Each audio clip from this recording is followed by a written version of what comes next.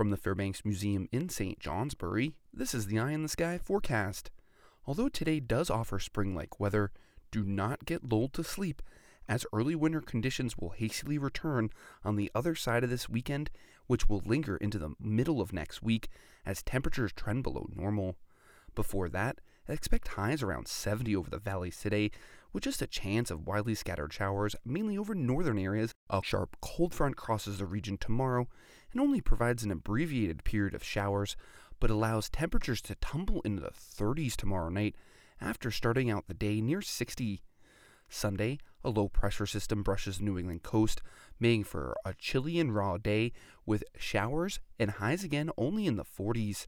Expect a chance of wintry precipitation over the higher elevation Sunday and Monday, with a chance of flakes making it down to the valleys by Wednesday.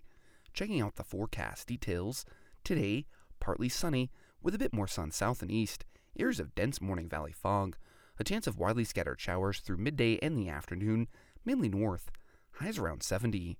Tonight, mostly cloudy north and partly cloudy south, any widely scattered showers mostly ending before midnight, lows in the mid-50s to mid-60s. Tomorrow, partly sunny, showers spreading northwest to southeast, highs in the 60s early in the day. I'm meteorologist Chris Kurdak with an Eye in the Sky.